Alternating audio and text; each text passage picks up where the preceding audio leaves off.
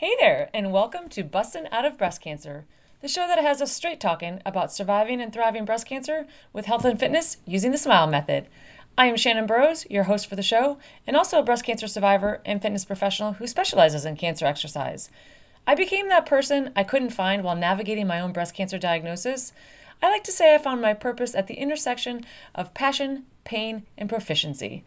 I now help other women through their breast cancer recovery to become the best version of themselves through support, exercise, and healthy living with my online coaching and courses. On this show, we share survivor stories and talk with other medical and fitness professionals to help you navigate your own cancer journey. Well, hello and welcome back. All right, this month, in the month of April, not only is it Easter, but it's also Stress Awareness Month.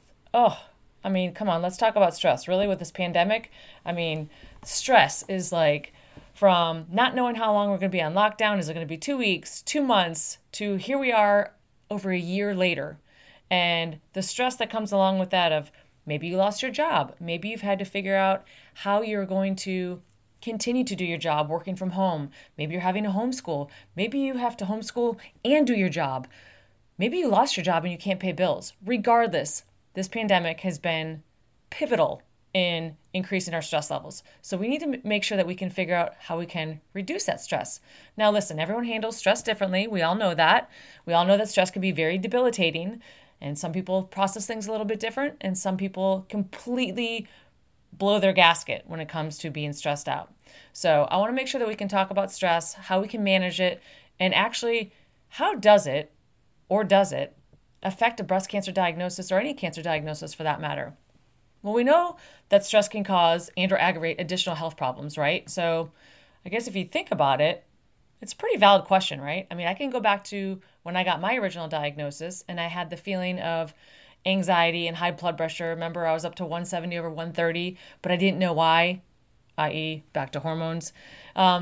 And so if you think about the way your body reacts to stress, how it's affecting the different hormones in your body, how it's affecting how you react to things, it's like poison. All right. But we all know that's a normal part of a human existence, right? No one's immune to it. We just need to know how to manage it. That's when we have the good old fight or flight response, if you will. It's the first state of like a general adaptation syndrome that we use to deal with stress. I often get questioned in some of my groups that I do, or just topics in general, like, did my stressful life cause my breast cancer? If I continue to be stressed, is it going to cause a reoccurrence? I'm not going to lie. There is the chronic, temptation in the back of your head that says, this little voice that says, am I going to get cancer again? Am I going to get cancer again? And if you've ever been given a cancer diagnosis, I know you can relate to me on this. So just bear with me on this one, will you? The question is there an actual link between chronic stress and breast cancer?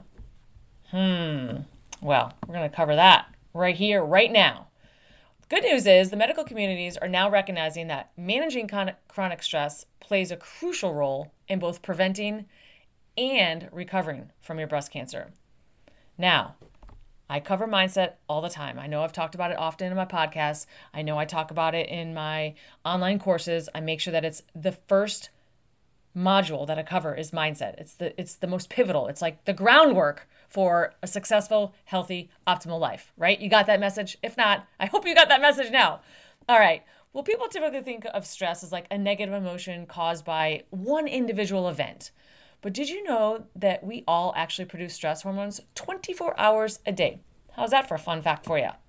Well, there's a hormone, epinephrine, aka adrenaline, which is released into our bodies. It's a stress hormone. It's produced in our adrenal glands, and it makes our heartbeat faster, which therefore leads to production of glucose. And that tells our body that it has sugar to run on under stress. Now, if you think about it, you go to the doctors or the ER, for example, and they administer an EpiPen, right? Epinephrine, epi, to patients who are critically ill or dying just in order to jumpstart their bodies to function properly again. Or maybe you're having a life-threatening allergic reaction. So imagine if you're having that chemical/hormone injected into your body 24/7. Here's the problem. We're only meant to make epinephrine under like acute stress. Our bodies are not meant to experience chronic ongoing exposure to stress hormones. That's horrible. That's like you should not be drinking 24/7 a day. You should not be doing drugs. You should not be doing anything 24/7 a day, except for be happy. All right, so the sustained stress levels of a difficult relationship, a tense work environment, this pandemic, for example, they all contribute to this repeated release of epinephrine. Stay with me here. This is repeatedly putting this epinephrine and cortisol into your body. People sometimes think that stress is an emotional or a mental reaction that your body has to like a situation. Our body responds exactly the same way you have when you have a serious illness or an infection or maybe even toxic exposure to chemicals and whatnot in your house. So if experiencing stress from a situation is the same as having a chronic health issue or being exposed to toxic chemicals or an infection, imagine what that is doing to your body. So how does this affect cancer? Valid question, right? Chronic stress, bad. Chronic stress activates part of your nervous system called your sympathetic nervous system, which has been shown to contribute to malignancy. What? How does that happen?